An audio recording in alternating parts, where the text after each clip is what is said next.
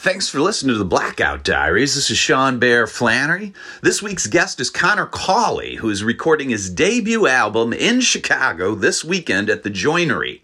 So any of you listening in Chicago, please look into that. There are still some tickets remaining. We also wanted to apologize for missing the last few weeks of episodes. CJ and my own kids have been battling various bugs, so we weren't able to record and meet as often, but we should be back to a weekly schedule. Thanks for listening, and here's today's episode. So I look up, I'm being led down this alley, I look up at the Mexican Federale because he's very tall and I'm very young, and I just say to him, "How much to make this go away?" And he responded with the quickness of somebody that had been waiting to be bribed all day. And he goes, $60. $60. Maybe you guys didn't hear me. Maybe you guys didn't hear. $60. An eighth of weed for kids in the suburbs. $60 will unarrest me from Tijuana, Mexico.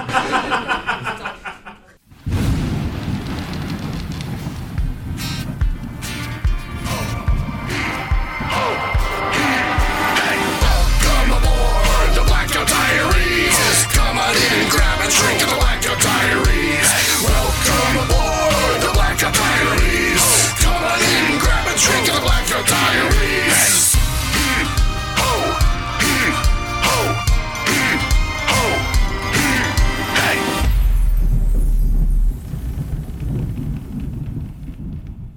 Welcome to the Blackout Diaries, the show where stand-up comics plus everyday people tell true drinking stories. I'm your host, Sean Bear Flannery.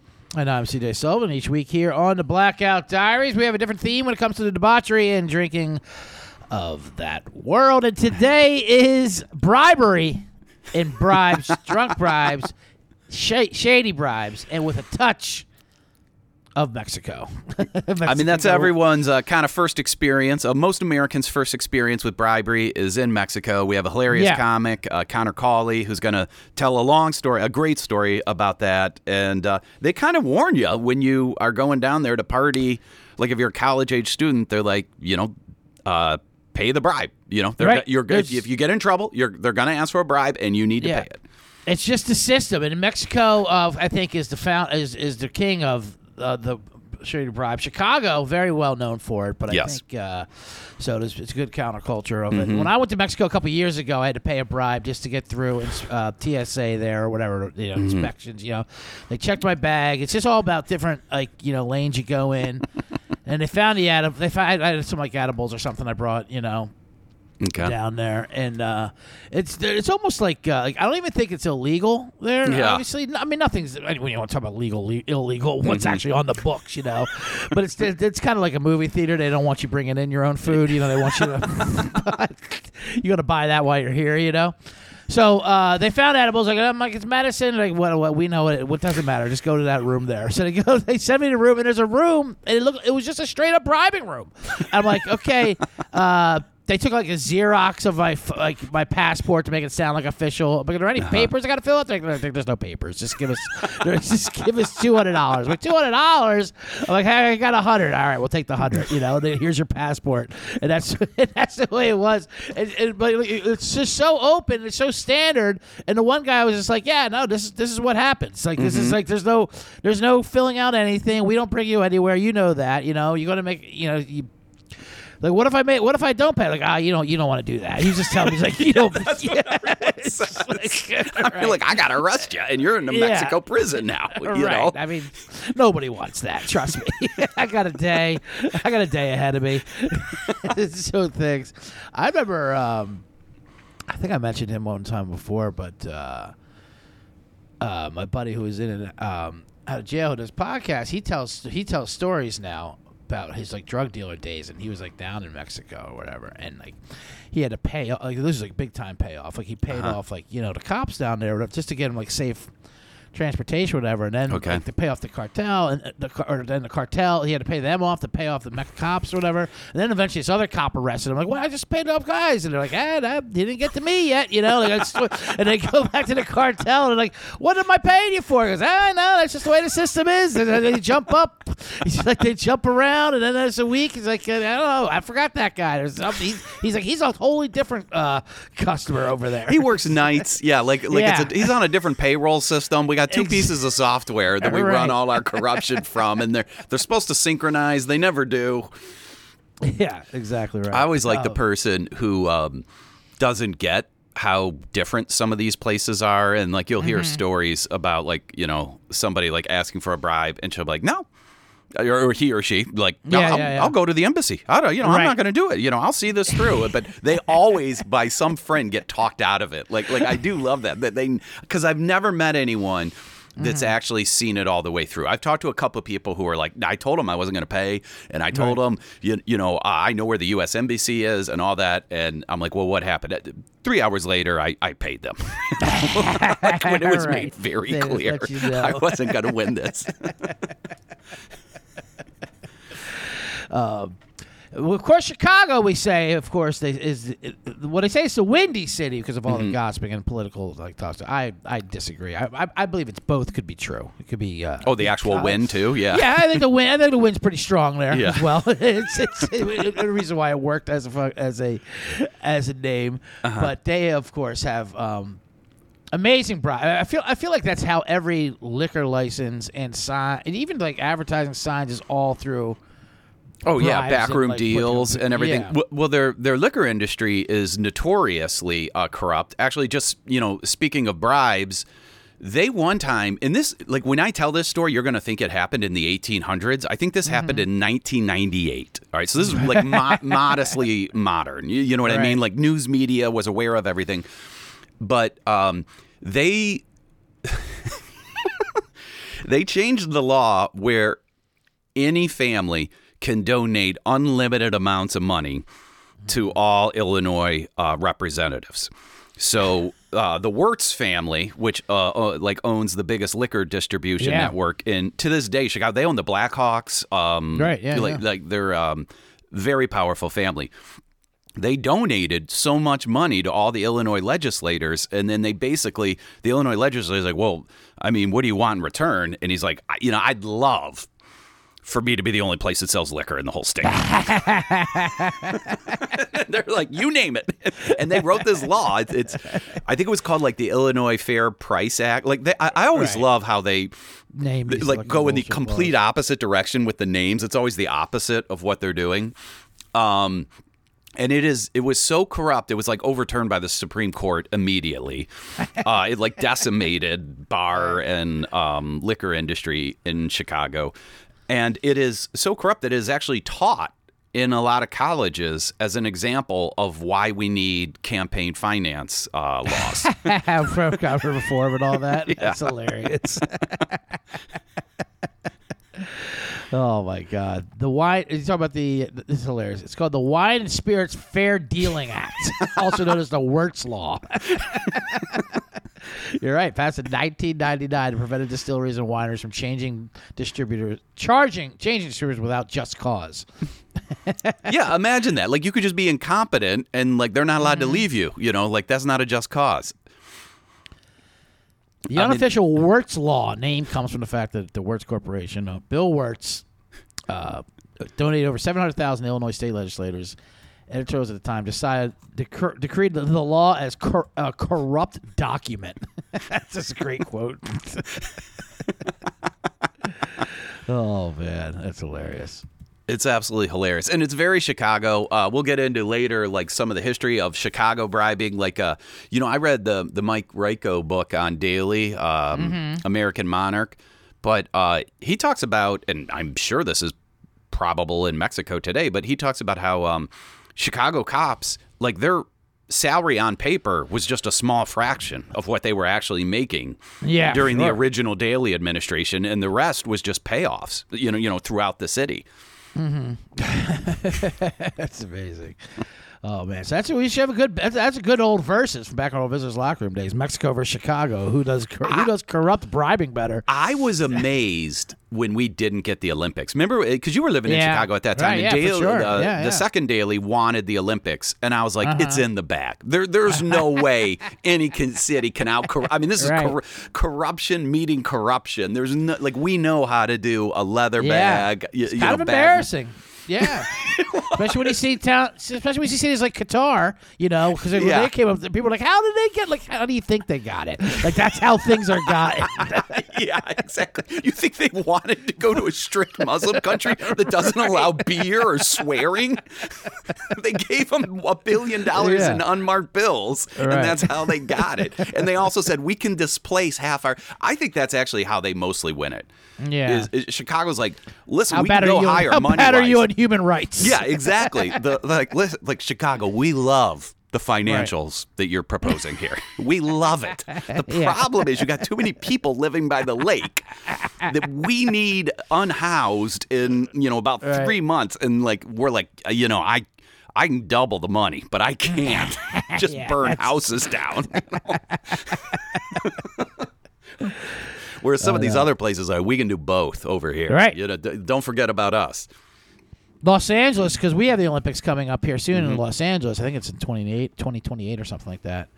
And they're hilarious because they're like, they paid money, obviously, and then they're like, listen, we are equipped for this. We move people around all the time. It's like they're out in the streets, but we half our city doesn't have a mailing address. We know what we're doing here, okay? Yeah, we can move anything. Right. We just push them down the road. You tell us where you want them. We'll put them there for those 4 months, and we'll lock them up. They just literally just shove them down. Real quickly before we get to Cotter's story, I always love I'm from another city of great corruption, Cleveland, Ohio. Yeah. And Cleveland, Ohio tried to get the Olympics in the 1920s, which I've always loved. They built Municipal Stadium as part of it. And I always say, I think that's the height of American optimism. Not when we thought we could put a man on the moon, but when Cleveland thought it could buy its way into the Olympics. It was the only bid that was ever summer or winter. They're like, we can do either. Whatever. Either one. That's hilarious. You tell us. It's like you're selling your town to move. We have all seasons here. We have great bobsled. We're willing to try it. Sure, we'll build a trail. We've got a system of viaducts with hills that we could incorporate. But Cleveland has always been super corrupt. And when I was growing up, right after I left for Chicago, the entire city council was arrested at a meeting by the FBI. And Cleveland had to make a plea deal. I didn't even know cities can make a plea deal. The city of Cleveland made a deal with the Justice Department where we changed our structure of government from a city council that essentially had what Chicago calls aldermen. We had all these people who had their own little fiefdoms, and it said that led to too much corruption. So that instead we're going to install a board of elected members. Within a year, every member of that board was arrested. And then the Justice Department's like, okay, just do what you want. That's amazing. A city pleading out, though, too. I do. Cleveland strikes a deal to keep itself out of jail. Cleveland's always doing that. It's the one city that's always reaching. The EPA was created. We had to strike a deal because our river kept caught on fire. I love the city of Cleveland's like, man, this motherfucker, they're always dragging me into court. I'm just trying to keep it real here. I'm working honest 9 to 5. Man, now what is it? They're always on my back here. I don't know, something about acid rain. I didn't hear. Denver one time, I think they were given the 76 Olympics or something weird story, and then they promised more than they could do. Obviously, it was a couple of guys. I think we can get this. People don't even check these Winter Olympics. They're saying all these stadiums, and then it came closer to time. You're not going to have any of this. So they literally just took it away from them. We tried. We were hot for a while. They took it away. I love being the Olympic rep sent out to sea there, Right. For an update. Yeah. You just see barren fields, and you got to call like, hey, no, we got a real problem over here in Denver. They haven't built a fucking thing. Also, by the way, I don't know if we did any research. They're like 8,000 feet in the air. Like these times are going to suck. You can't shot put up here. Right. The logistics are impossible. That's hilarious. I never heard that story. That's great. Well, yeah, CJ, you and I are both lovers of corruption. Just the brazenness of it. It usually goes hand in hand with lying. So I loved this story by Conor here. Did you get a chance to listen to it? I did, yeah. Great story. It goes to Mexico, bribery, a lot of stuff involved. And, without further ado, let's get right into it. Hilarious comedian Conor Cawley. Two white guys just messing up a fist bump. Love to see it. Do you guys make some noise if you are a person who blacks out? Sean clapping the loudest. Yeah, we thought maybe that was the case. This isn't helping, I'm sure. Yeah, 10 p.m. show. That'll be great. Who clapped? Somebody else clapped? Somebody? You guys? Yeah, we did. Yeah, no, brown out. No, I'm talking. That's important to this story because I'm a blacker outer, like out, losing hours. Out, like it happened, and it's because it happens. Like I was like just like Laura. I was like drinking when I was like 14. I had just been drinking for a long time. I'm not gonna remember tonight. No, I'm kidding. But no, I'm a black. If someone was gonna roofie me, it'd be easier to just wait. I'll be drinking enough to forget tonight all on my own. You don't need to spend any money. So in that vein, this is a story about a time that I got arrested in Tijuana, Mexico. We're going to start coming out of the blackout. Does that sound good to you guys? Yeah. No, I'm going to be at the bar. If it goes so I can do this. This story perfectly lends itself to flashbacks. So if I don't get the light when I think I do, we can totally flash back to that part. It's a blackout story. I barely remember this as is. This could have been a dream, honestly. But so I come out of this blackout. I'm in Tijuana, Mexico, and I am being led down an alley that I've obviously never seen before by a Mexican Federale, and he has his two fingers in the back of my belt loop. You guys got real nervous for just a second. Not belt loop, we're fine. They didn't have handcuffs. The plan was for me to not run away, and it fucking worked gangbusters. I think we're wasting a lot of money on handcuffs in this country. This worked very well. So he's just like leading me away, and I literally come out of a blackout, and I'm like, whoa, this is not good. And I kind of think I'm in America for a second, and I'm like totally fucked.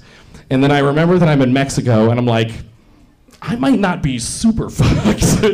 Because I had a lot of people tell me a lot of advice about going to Mexico, and so I decided to say this just because I'd heard it in movies, and like that, I said it exactly how you'd say it in movies, and I'd heard this advice from other people that when I was going to Mexico. So I look up, I'm being led down this alley, I look up to the Mexican Federale because he's very tall and I'm very young, and I just say to him, how much to make this go away?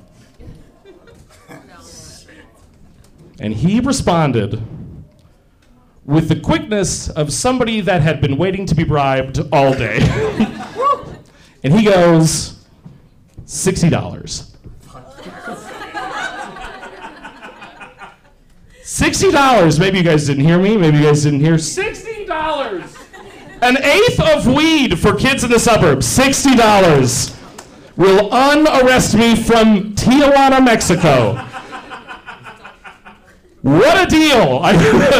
This is gangbusters, this isn't Black Friday shit. So I'm like, jackpot. I came to Mexico with $120 cash for this exact reason.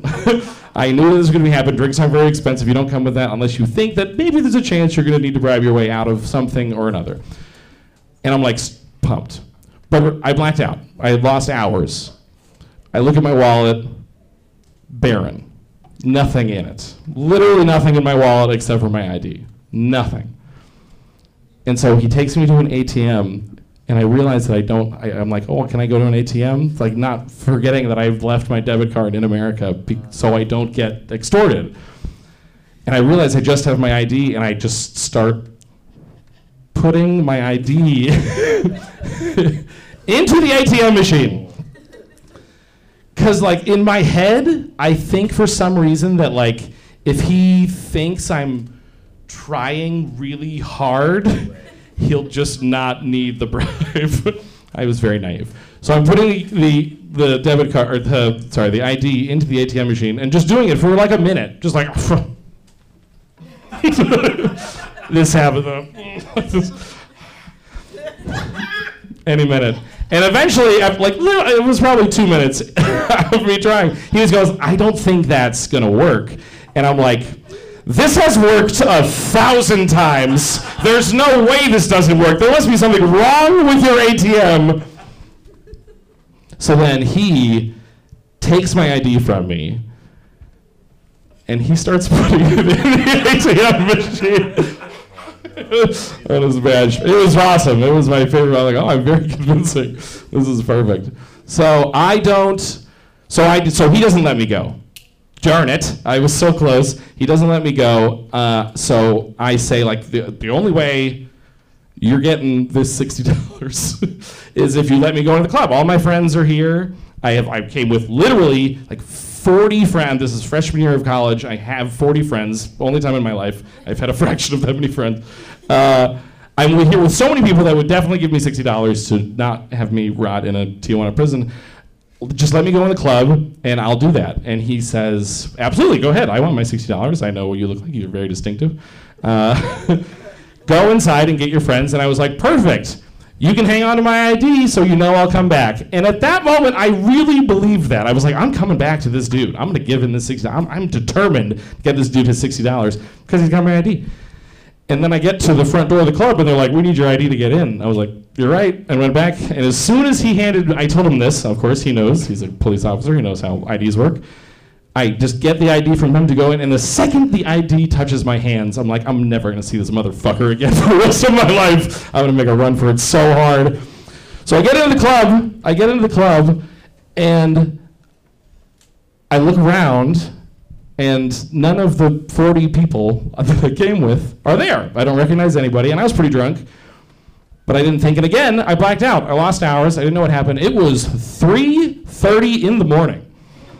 Everyone left an hour and a half ago. Nobody I know is there. So I just start walking around the bar looking for white people that are probably going back to San Diego at some point so I can blend in with them.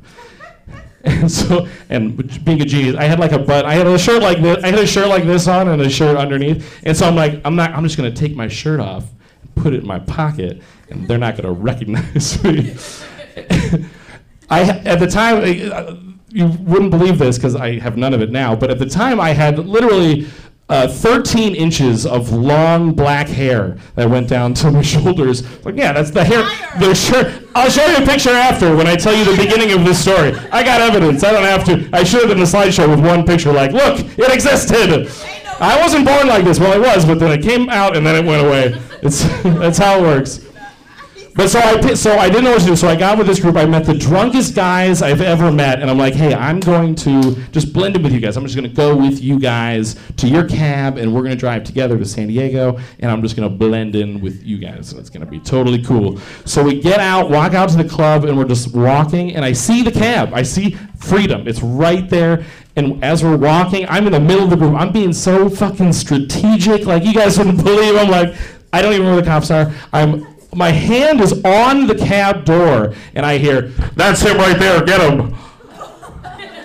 They rush, I hear pitter-patter behind me, and then they tackle the guy that I asked the ride for into the cab, and I'm like, oh! So the door's open, and I hear from the back, not him, the other one. Like, no! A roller coaster of emotions. Up and down. So they roughed me up in the Senor Frogs parking lot in Tijuana, Mexico. Look it up. It's right next to the club. I broke a side mirror off someone's door. They didn't give a shit about that. And then the original arresting officer, there's 4 of them now. I think, again, I was blackout. There could have been 1. But he just like pushes me up against this car. He reaches into my pocket. He takes my phone out, and he like gives me the sternest look. He flips it open and goes, "Who do I have to call to get this $60?" And I didn't know. I kind of thought through. I came with a date. I called the date that I originally came to this whole thing with, and she was still on the bus home, stuck at the border, and she started crying on the bus, made a huge scene. So I just hung up, like, you're not gonna help. this is your problem now. And you're not getting me out of Mexico. Let's go back to. So I call a friend of mine. I call a friend of mine who was at the club earlier and got punched in the face so bad that he looked like Two-Face. The entire left side of his face was bloody from accidentally hitting on the club owner's girlfriend on the dance floor. And this bouncer came over and just boom, popped him the fuck out. So he's driving back, or a friend of ours is driving his car back, and the reason I call him is because I know he has a car. He turns around, he's already into San Diego, turns around back into the border to come back to get me, because with the 5 of them in his car, in his tiny little Scion, they have $60 between them. So they get there. It takes an hour to get there because they go through the border. Border Patrol in 2007 was not any better than it is now. It took a long time to get in and out. They are struggling to get it. They eventually get there after an hour. I'm waiting, by the way. I'm waiting with these 4 cops who now that I've kind of succumbed, like I'm handcuffed, I'm just like, all right, I'm just hanging out. I've succumbed to, like, I'm getting you the $60. I promise. I'm not going anywhere. I'm not running. So they're like, we're friends now, and they're showing me, remember those T-Mobile sidekicks? Those like little, like the sideways screens, like right before smartphones. They were showing me porn on it. They were just like, it was like 3 of them, and they were just like, we were sitting on the roof of the car, the window that we broke, we were just sitting on the trunk of it, and they're just like showing me porn. I'm like, oh, see? Yeah. So they get there, so an hour later, my friends show up with the $60. They come out and they give the $60. We go back to America. So, how much time do I got, Sean? About a minute. Okay, we can do a quick one for you guys. The reason that we went on this trip, so this was in 2007. I went to school at the University of San Diego. There was this guy, it was like a very like business manager-y guy that would like rent these buses and have them, and like had a deal with the club, would rent these buses for these college nights and just have them meet you at the parking lot across the street from school. So like everyone thought it was a school sanctioned thing to just bus a bunch of 18-year-olds into Tijuana to go to these college clubs because you're 18, you can actually go to the drinks. So we're just like, yeah, this is fine. This is a normal thing. This is in 2007. I don't know if you guys know World Affairs or stuff like that. In 2008, early 2008, late 2007, El Chapo was arrested. And Mexico went from bad to worse in terms of gang violence and stuff. So in January, one of these Mexico trips happened. And so we went 3 or 4 times in freshman year of 2007. That's when I was there. And then 2008 was the second semester of freshman year. Early 2008, during one of these college nights where everyone's bussed down, there's a bunch of college students, some Mexican gang members kick open the back French doors of one of the clubs and throw 3 severed heads onto the dance floor. It's pretty fun at the time, though. All right, you guys are fun. I was Connor. Thank you guys so much.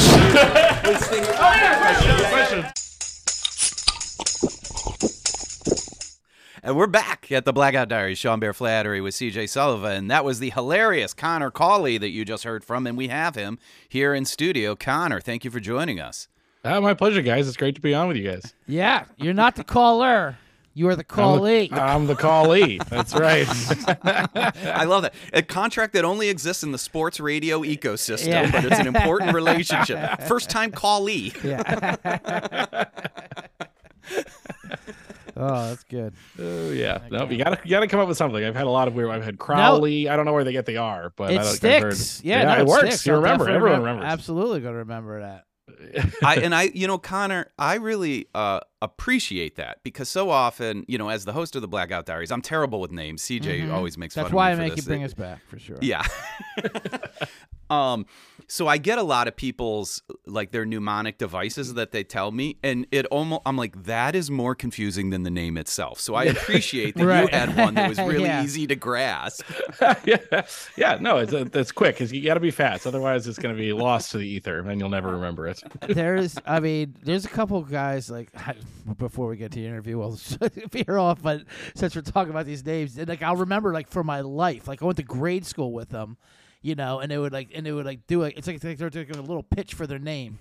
One buddy was like, well, the one I'm still friends with now is Hunjinski. He would go, Hun, and he'd grab a girl, Jen, ski, and act it out, drink the gin and then he skis. There was another one that they were just acting out. It was like Trapasso. It was like trap your ass. Oh, for Trapasso. And I haven't talked to this kid in 30 years, but I'll remember that name forever. That's fantastic.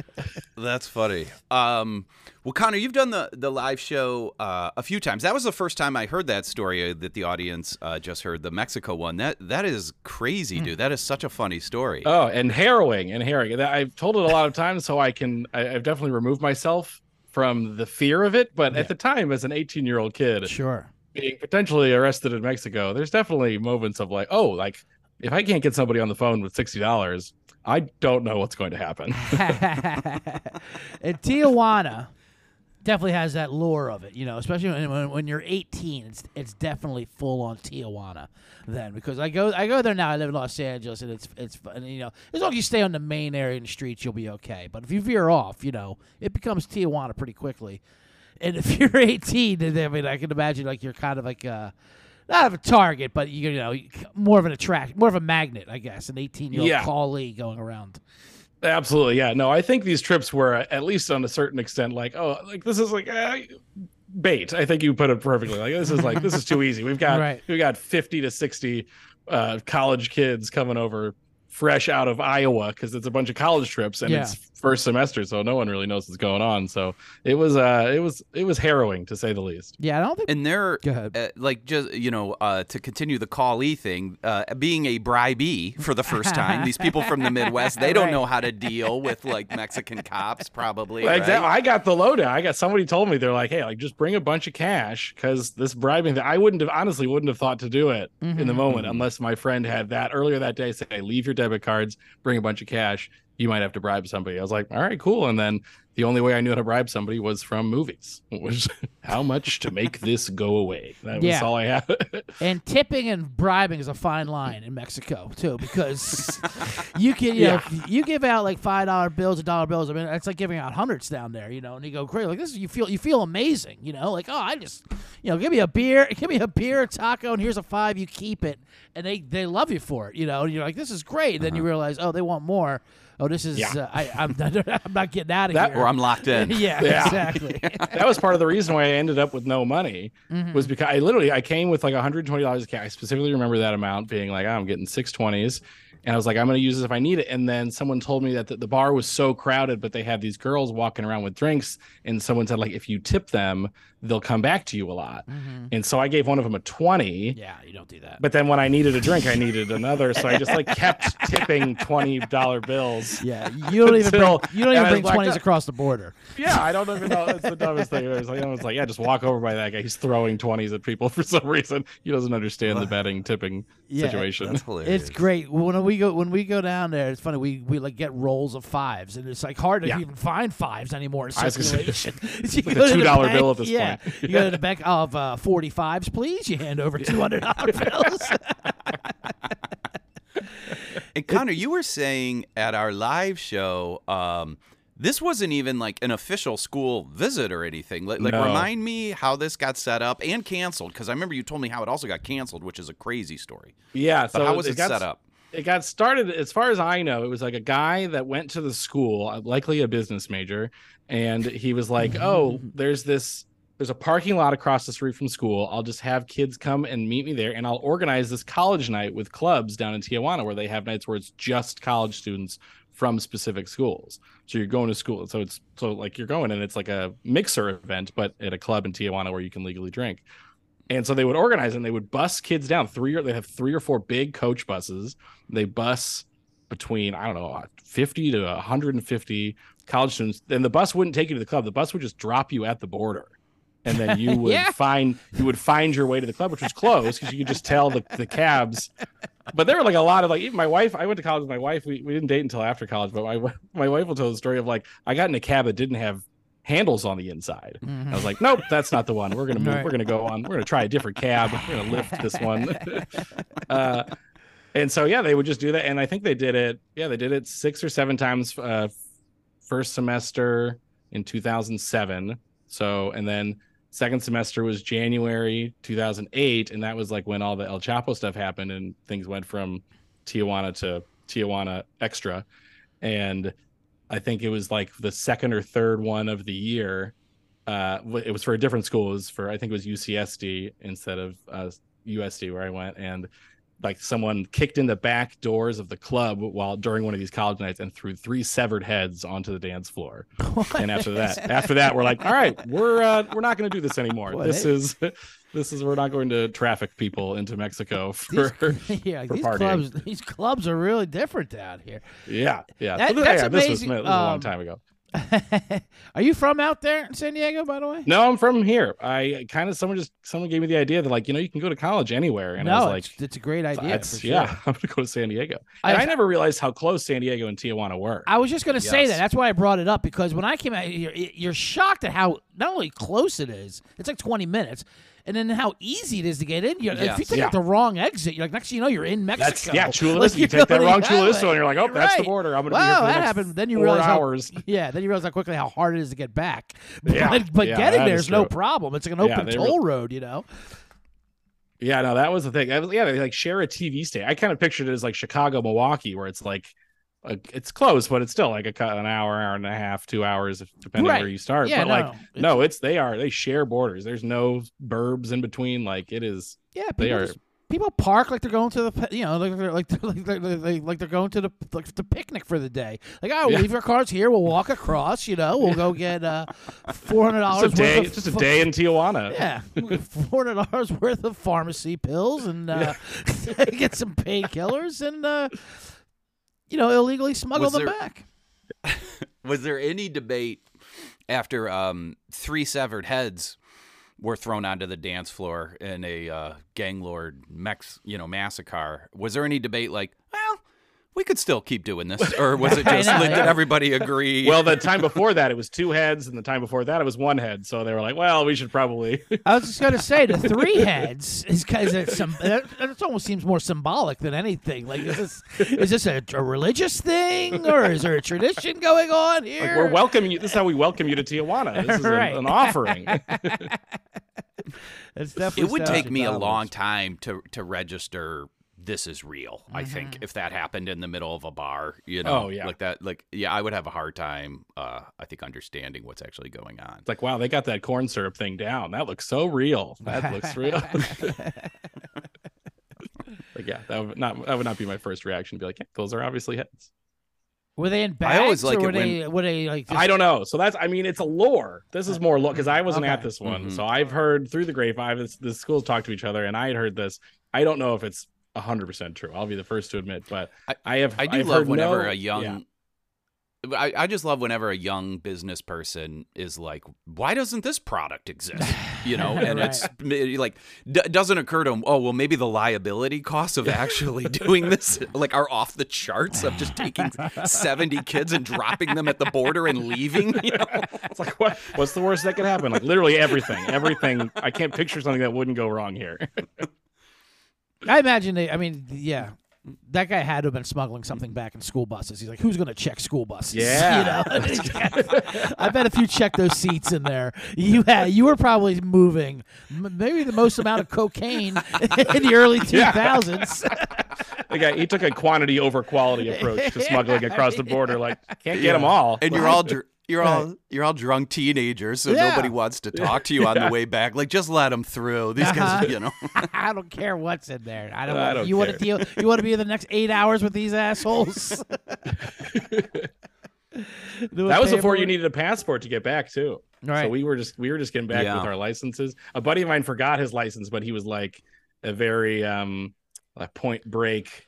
Blonde hair guy from San Diego, and there was like just there were like 12 of us. Like, you just come through. Come on, I'm not. I was like, wow, they really don't care. All right, let me get your name. Yeah, your name's Brody. Go on through. If you're a Brody, you had a free pass. Tanner, is this Tanner? Tanner, you can go. You can keep moving. Well, that's so funny, Connor. We have a couple minutes, and I think this is going to air before Christmas time. You also told another story at the live show that I loved. If I could put you on the spot real quickly. What was the story for how your little sister got your other brother caught for underage drinking? Christmas? Yeah.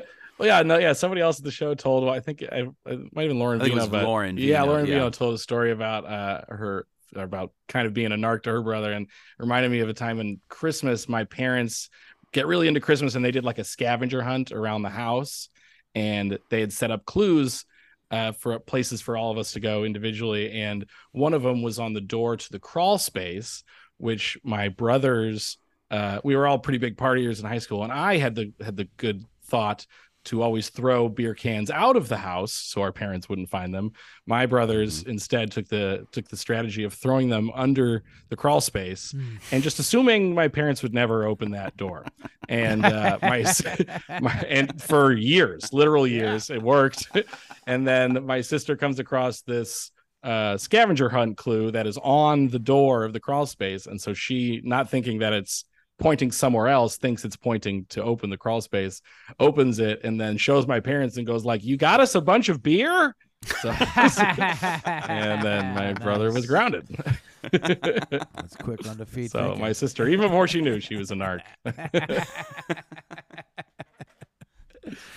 Oh man, that's great. I like the confidence of having, because I feel like you start hiding lots of different things when you have a lot of kids, and I almost feel like I would be real careful before doing a scavenger house in my house. I would really have to think of everything I've hidden over the years, and so on. It's almost like revealing your internet history or something like that. I'm like, I don't know what's in in these different corners, These nooks and crannies of my house. Like, what have I? Well, left? I also find what have I been weird blackout stuff. drunk and left? Yeah, or I like like the kids will sneak desserts. So like I'll hide them so that there'll be leftovers for the next day. But then I'm like a squirrel with nuts where I forget it. So then like I'm just randomly cleaning and I see like half a German chocolate cake from like 2 years ago. Mushrooms growing out the top of it. Yeah. I remember an age when our parents like stopped hiding gifts, because they would forget where they put them. They're like, "Fuck it, it's just going out. It's going under the tree. It's going to be right there. If you want to look through it. But I don't know. I'm finding Legos from 8 years ago and like some attics and shit. Every Christmas, there's either my mom or my dad frantically looking around the house like, "Wait, I got something else, but I have no idea." Looking clue under rugs. Santa, Santa's been drinking lately. Santa's. I hid this after a few eggnogs. I don't know where Santa's it could getting up possibly be. there. Santa doesn't remember what he had for breakfast, to be honest with you. Oh, well, Cotter, thank you so much for joining us. As always, hilarious. Before you leave, I know you co-produce the Don't Tell comedy shows here in Chicago. What are some other ways our listeners can either see you live or follow you online? Absolutely, yeah. Don't Tell Chicago is my most frequent one. I'm hosting that pretty much weekly. And I'm also recording my album or special on February 17th at the Joinery. It's a wedding venue, Bucktown favorite Don't Tell venue. Yeah. You can check out my website, ConorCawley.com, to get tickets. They're on Eventbrite, so you can just bother me. I've got 100 of QR codes that you can scan to get it. So, that'd be great. Awesome. That's awesome. Well, thank you so much, Connor.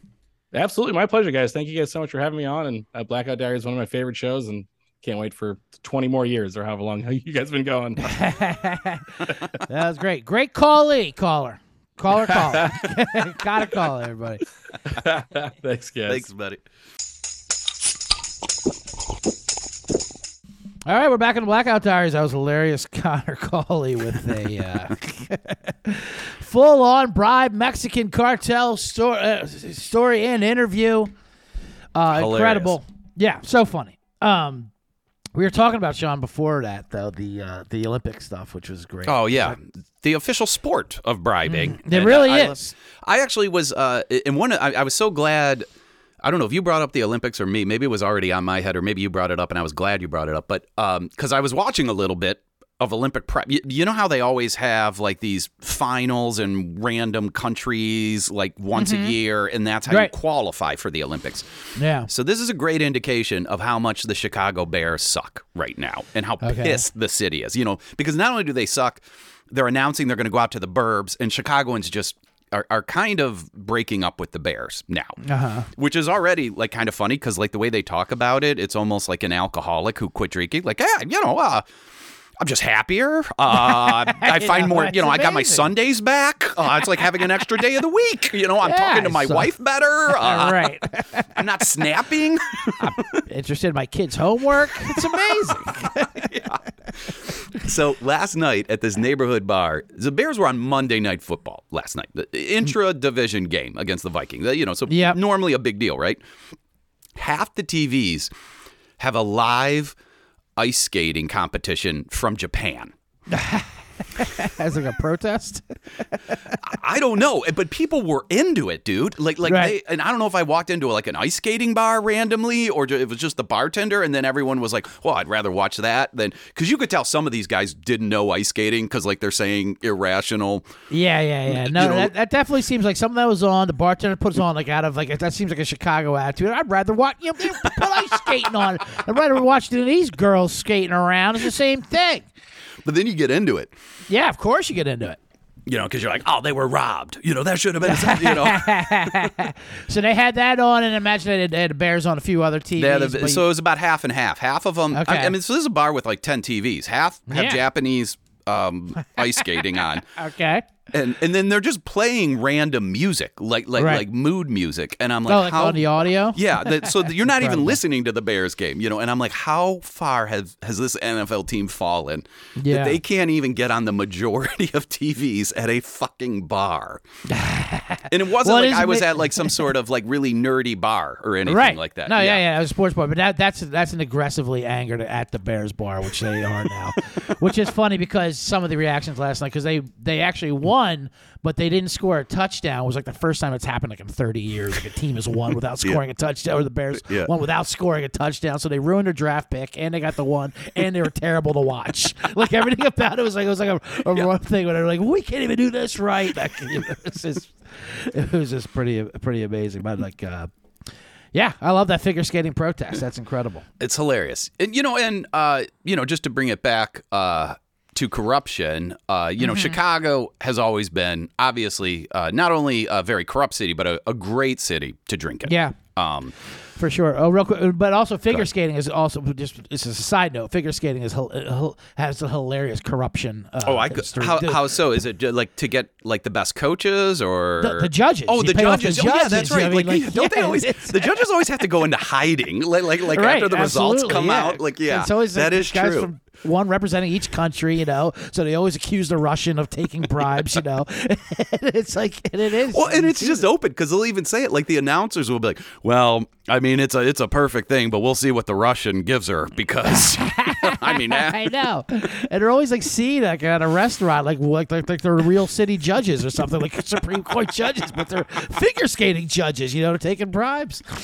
Did you ever hear real quickly about that one rich lady? This is also ties in with corruption. I mean, everything with the Olympics does, but that one terrible rich snowboard lady that qualified for the Olympics. Did you ever see that video or hear that story? Yeah, she just goes up and down the ramp. She just goes up and down. It looks like a grandma that you put out telling her you'll have fun. Just don't fall. Yeah.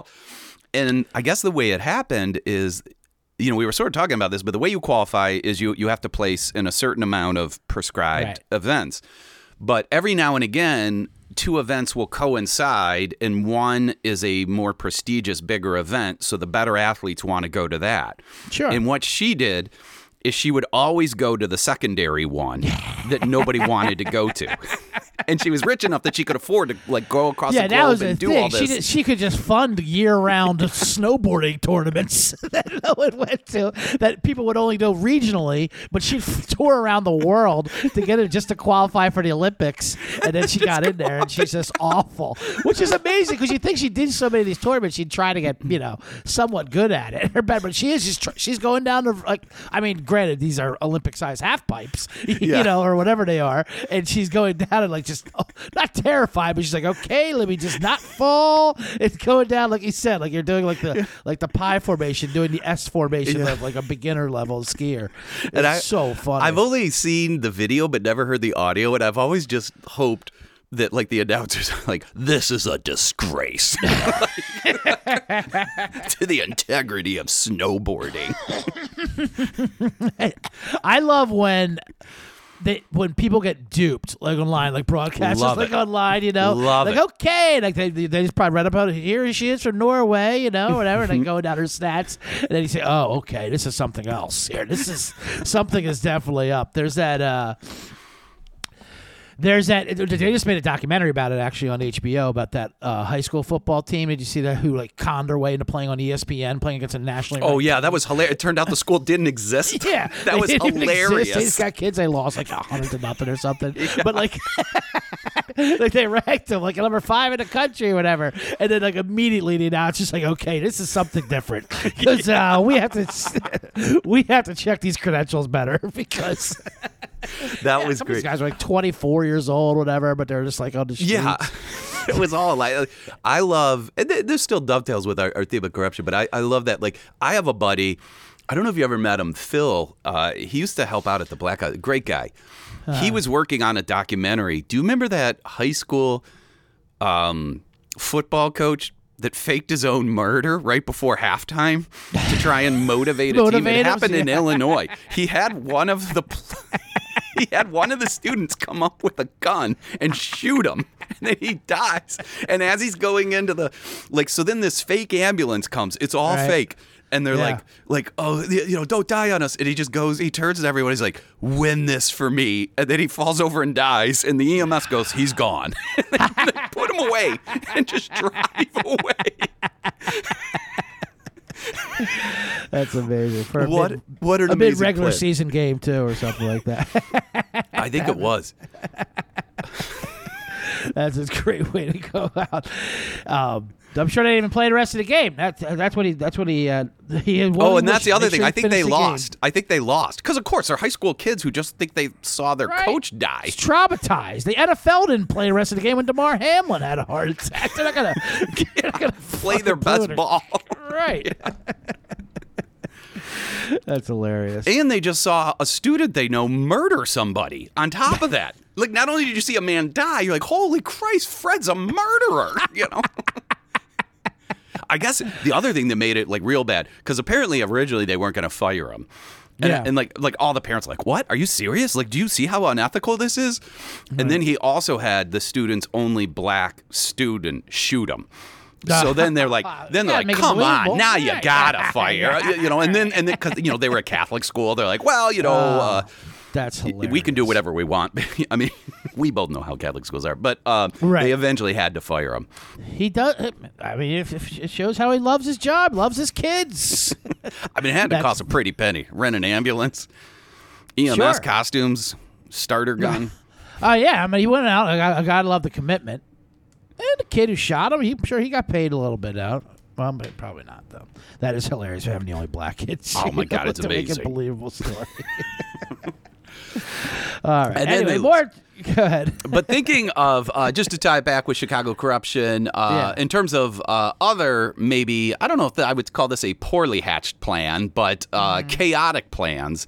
One of my favorite stories, Maddie Ryan and I would used to talk about this forever. Have you ever heard of the First Ward Ball, CJ, which was a legendary bacchanalia that they had in Chicago at the turn of the 20th century? And it was created by these two corrupt, actually, some historians feel they are the most corrupt U.S. politicians of all time.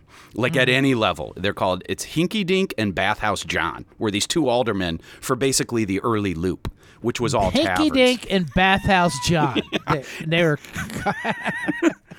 Hinky Dink was apparently the smart one who would hatch all the plans, and Bathhouse John was just a fun time that everyone liked to hang out with. I mean, you don't get a name like Bathhouse John for being in the paperwork.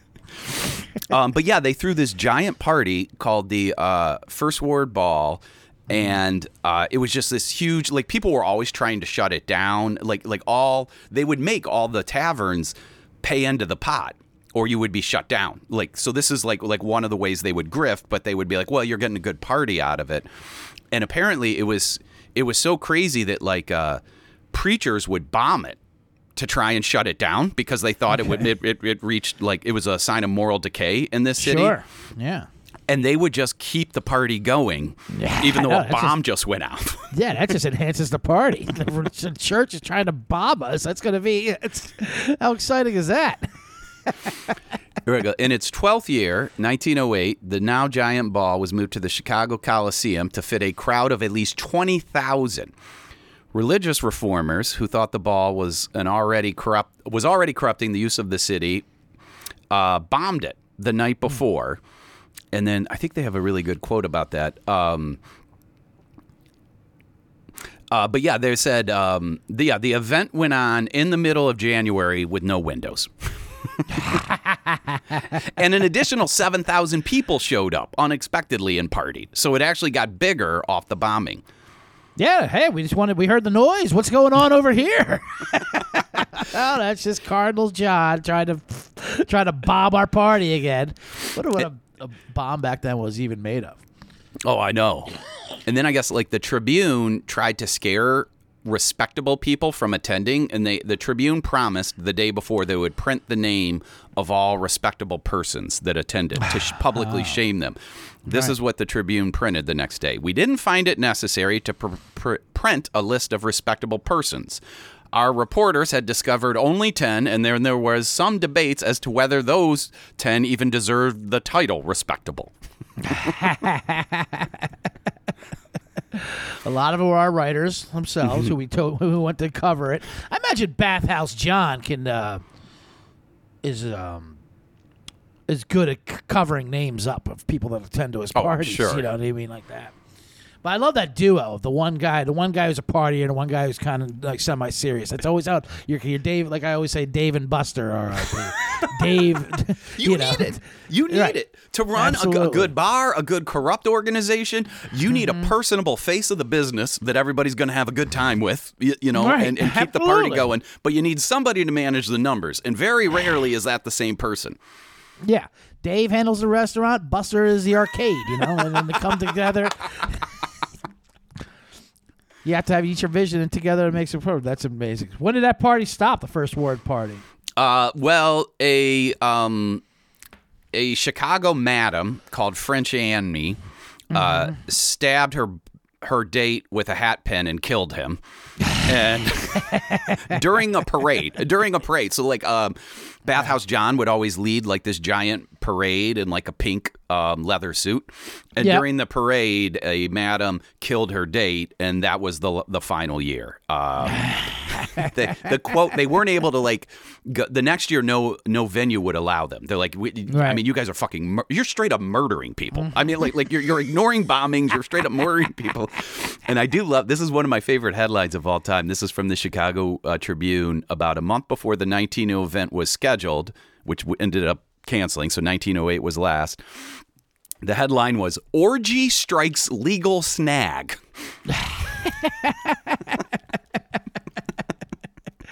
Chicago's favorite orgy. Apparently had a few code violations. But I love that open corruption that that you used to have. I don't know. Like, there's some people who debate, I can't remember her name. I just, a couple years ago, I read this pretty fascinating book from this Chinese political exile. So she lives in America now. She's from China. I'll find the book, and then I'll put it on the link with the podcast. But anyhow, so she talks about all the corruption of the Chinese government.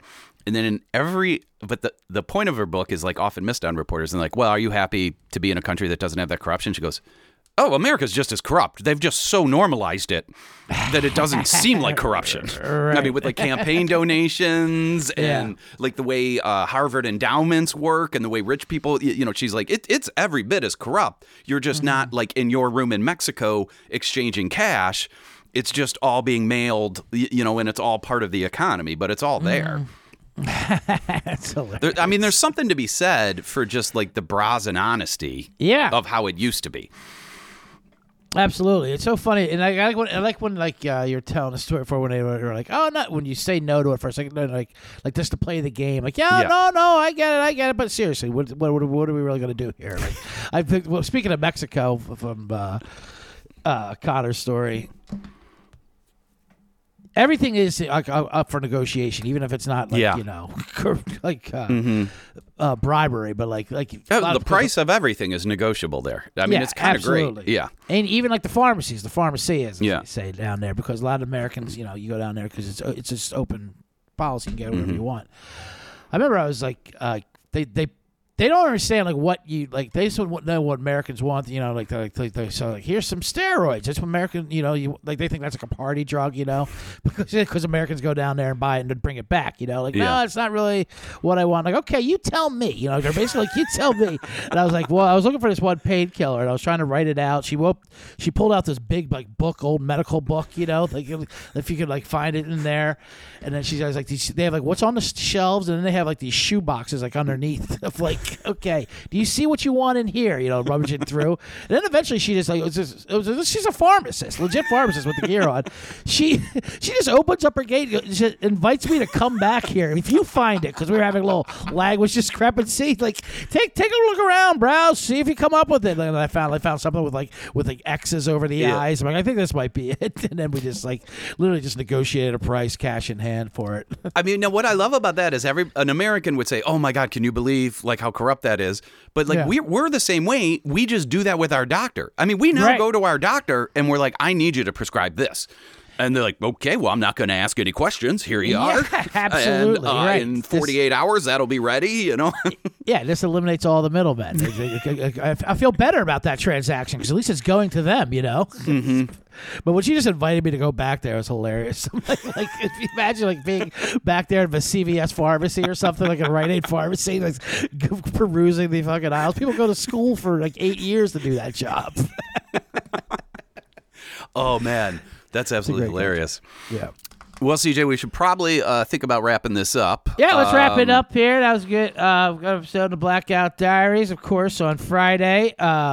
Live show. Yep. Every 10 week, p.m. 10 every o'clock. Friday. We have expecting a big crowd this week. Well, this will probably be posted afterwards. I was going to tell, regardless of what week it is, buy your tickets in advance because it's been teetering on a sellout the last few weeks. So come 10 p.m. every Friday at the Lincoln Lodge. You can also get my book, Places I Can't Return To, at SeanBearFlannery.com. What do you got going on there, CJ? Well, that's like I said. By the time this airs, my dates will be gone, so I won't even say that. But I am going to Dallas this weekend. Just follow me on Instagram. CJ Sullivan was taken, not like Liam Neeson, and follow my other podcast, The Bottom Line Bombs, Man in the Box, on the SGPN. Speaking of sports, that's my sports game one, and a live show, The Blackout Diaries. You had a good friend of ours, Paul Thomas, on the show recently. Yes, we got to have him come on here. We'll definitely have him on an episode here of the podcast. And he told a long sports story.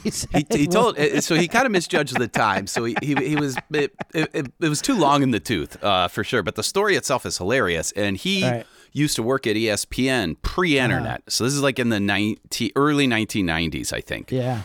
And he was saying, back then when you would see the ticker at the bottom, UCLA 24, Alabama 14. Sure. He's like, what was actually happening is ESPN, I would do it on Saturdays because they pay you time and a half, just has a bank of young guys in a phone bank, and they're calling the press box at UCLA going, "Hey, Sean Flannery, ESPN, I need the UCLA Alabama score and any major stats." And then they go, "Okay, well, this is the score." So it was all done over phone calls. And I guess they hated this one coworker of theirs. So they decide to do this prank where they tell him these two Division III teams are playing each other. And normally you wouldn't call that, but every now and again, the press will call ESPN and saying you need to start getting highlights or check in on this, because they decided to say he was going to break I think the name of this player was Jesus Taco that they made up, and he was about to break the all-time rushing record. Record, right? So now this employee has to call Paul's apartment. He's calling Paul's apartment, and Paul's got like background crowd noise and everything. Oh my God, that's amazing. And he's just making up all these plays, and he's making up all these crazy names, and I guess it gets on air at ESPN, and like this guy almost gets fired. Jesus Taco does? Yeah. Rushing for 500 yards for like Mount Union in Ohio or something like that.